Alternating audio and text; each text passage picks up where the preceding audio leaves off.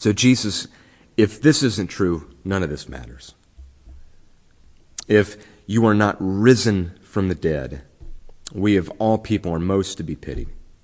What a colossal waste of time this would be if you weren't alive. But you are. And the reality of your resurrection has life-changing implications for us here and now, and even into eternity. Help us to see those on this Resurrection Sunday. And we pray in your name. Amen. There's a connection between this text and the COVID-19 crisis that we are currently facing. And it's not just in verse 6. Verse 6 talks about various trials that we go through. It's not just verse 6. It is especially two words that we find in verse 3. Living and hope. As a nation, as a world really, we are all about hope right now. We're hoping in all kinds of things. We're hoping in government leaders to make right decisions for us, and our hope is in health professionals to come up with better treatments. We're hoping in vaccines, in stimulus bills, in market recoveries. Some people are hoping in stockpiles of toilet paper. For what reason, I have no idea. We're all about hope right now as a nation. And perhaps at no other time in our lifetime, in many lifetimes, has this text been more relevant and more needed than right now. And so this Easter morning, I want to consider those two words with you in our time together. Two words, living and hope. Because those two words have the power to change your life, not just in the midst of this crisis, not just in this life, but even into eternity. And I want to show you how. And I want to start with that word, hope. Because we hear it everywhere. You hear it in the news. If you're talking to a coworker or a friend or a family member, you're hearing that word hope come up over and over again. Rarely, though, do you ever hear it defined. How would you define the word hope? Well, let me give you just a couple of dictionary definitions, maybe somewhere to start. Here's one. Hope is a desire of some good accompanied with at least a slight expectation of obtaining it. Or, try this, to want something to happen or to be true, and usually to have a good reason to think that it might. So right away, you can see why, for many people, many of the things that they call hope really isn't hope at all. I mean, it might be strong desire. It might be something that we wish for. But it's not really hope, because hope requires good reason for believing that we might get what we hope for. Even if just that there's a slight expectation of getting it, there's at least some expectation. There's some reason for believing it. I'll just give you an example of this. Every time I watch Star Wars, a part of me, all of me, wants to have force abilities and a lightsaber just like the Jedi. I mean, it would surely make my yard work a lot easier. I mean, I wish I could do that. I wish I could move things with the Force and wield a lightsaber.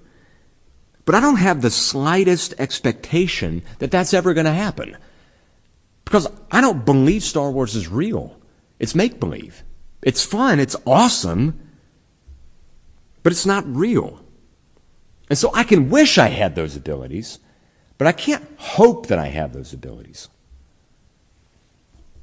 And just a moment's reflection reveals that much of what we say that we hope for, we don't have good reason for believing that we might ever get it. And now I realize that this has massive implications for Browns fans who are hoping for a winning season, but I'm going to leave that aside for right now. We'll come back to that later if there's a football season this fall. But you get the point, right? The standard definitions of hope require good reason for even a slight expectation of obtaining what we hope for. Now, I want you to think about that for a second. Think about those definitions. How comforting are those definitions of hope for what you're facing right now, or what you have faced at any time in your life, at any crisis point. How comforting are those definitions? They're rather shaky, aren't they? A desire for some good accompanied with at least a slight expectation of obtaining it. I mean, I guess 1,000,000 to 1 odds is a slight possibility, so I guess that's hope. So you're saying there's a chance. I read you. Now, but seriously, just think about it for a second. Think about the definition, the very definition of this word that we use all the time. Everybody talks about hope. Especially right now, because they find comfort in the idea of hoping in something that's going to come about that's better.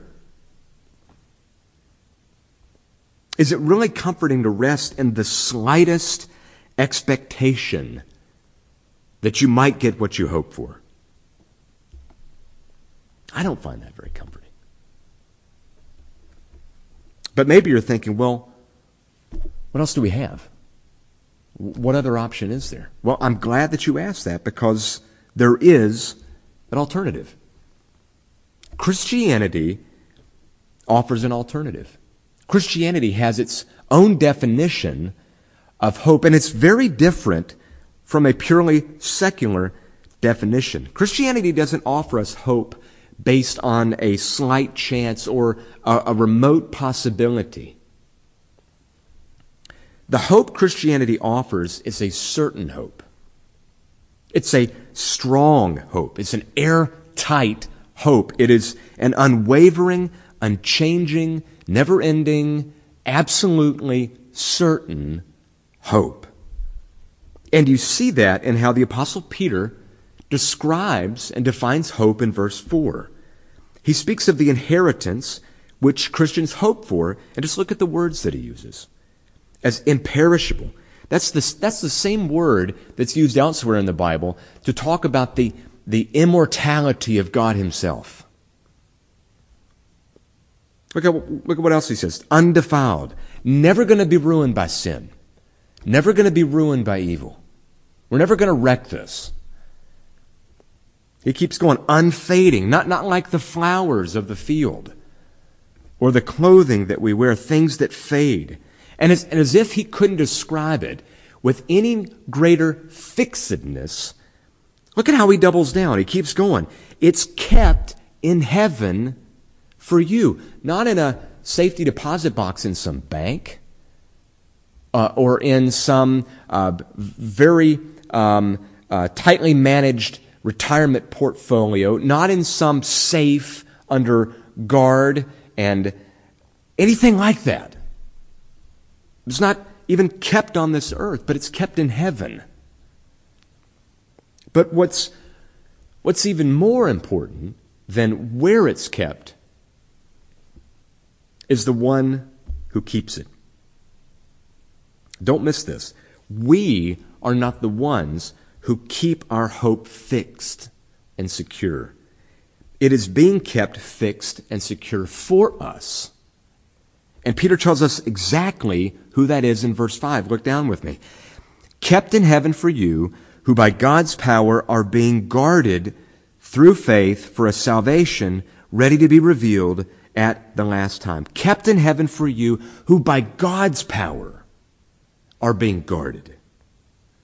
God, by his divine, unquestioned, omnipotent power, is the one who makes our hope certain.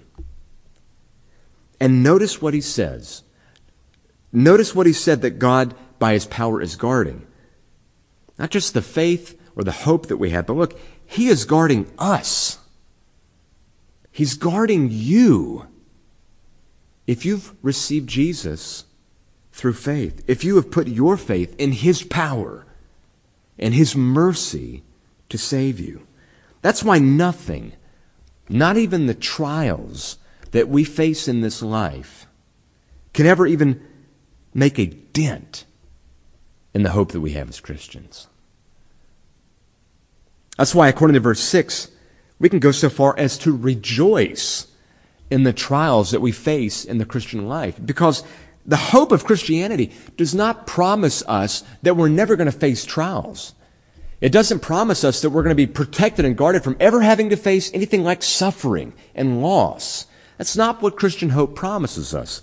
What it promises us, what it guarantees us, is that no amount of suffering, no amount of trials, no amount of crises in our life can ever take away the hope that God has given us in Christ. Can't touch it because it's being guarded by God Himself.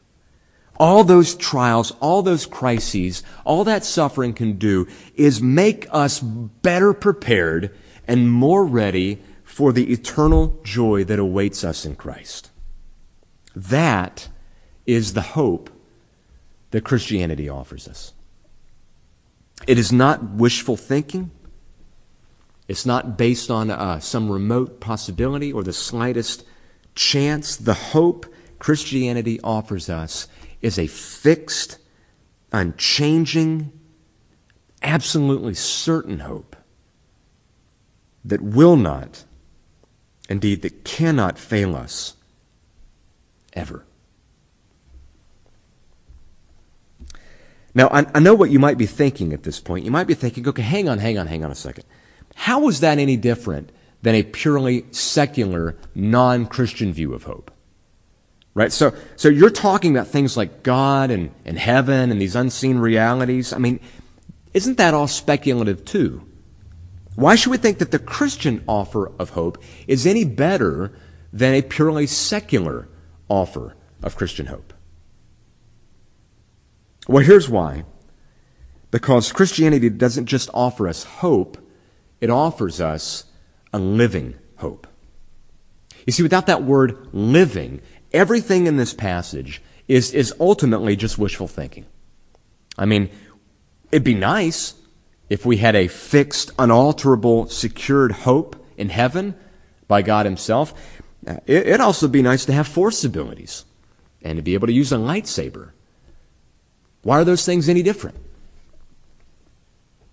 And the difference is the Christian hope is a living hope. Let me show you what I mean by that. Look again at verse 3. According to His great mercy, He has caused us to be born again to a living hope. And here's how. Through the resurrection of Jesus Christ from the dead. See, that's the difference. That's the difference between Star Wars and Christianity. Christianity offers us a living hope because it offers us a living Savior. Jesus Christ really did exist. He really did walk this earth. He really did die on a cross on a hill outside of Jerusalem.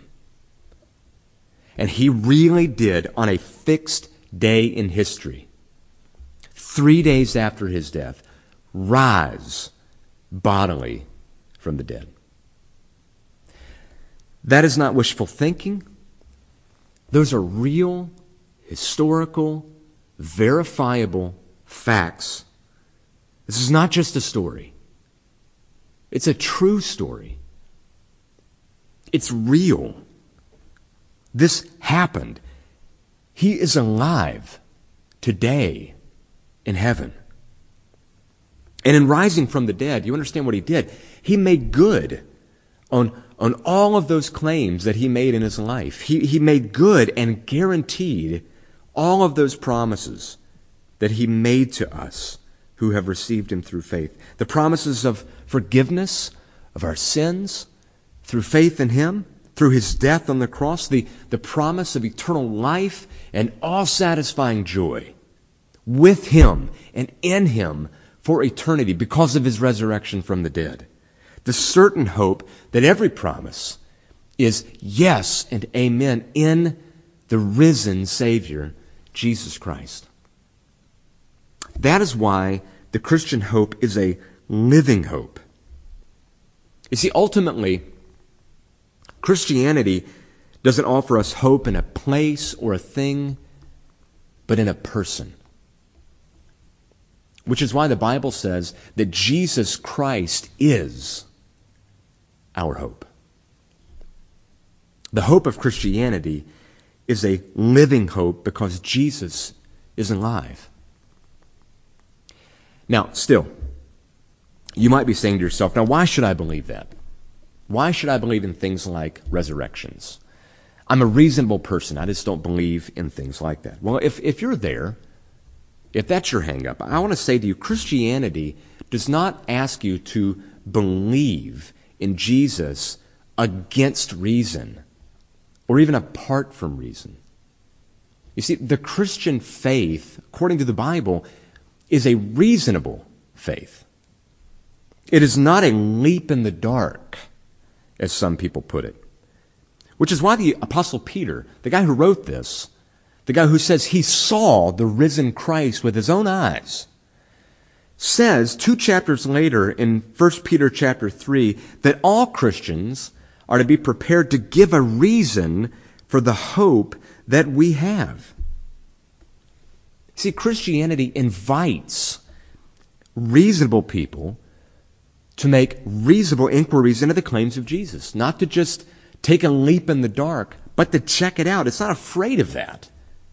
It welcomes that. It welcomes people who are skeptical and who have doubts, because it knows that it can stand up to that inquiry. So if you're skeptical about the empty tomb and the risen Christ, why not investigate it? Have you ever done that? Have you ever actually looked and studied the reasons that thoughtful Christians have given for why it's right and reasonable to believe the claims of Jesus? I mean, we offer lots of ways, lots of resources for checking into this. And we would love the opportunity to connect with you and to walk with you as you go through that investigation. There's all kinds of ways you can get in touch with us. Whatever you're watching right now on your phone, there's a way you can touch and send us a Facebook message or send a text or call the church. We would love the opportunity to give you these resources. We're not charging for them, to give them to you and to walk with you through that inquiry. Most people, when they're putting a fraud out there, don't want others to check it out. They want to kind of keep it guarded, keep it behind the curtain, as it were. Christianity doesn't do that. Christianity says, bring it on, check it out. And we welcome that opportunity to do that with you. I would love, your pastors at this church would love, people at this church would love the opportunity to share with you the reason for faith. The reason for the living hope of Jesus Christ.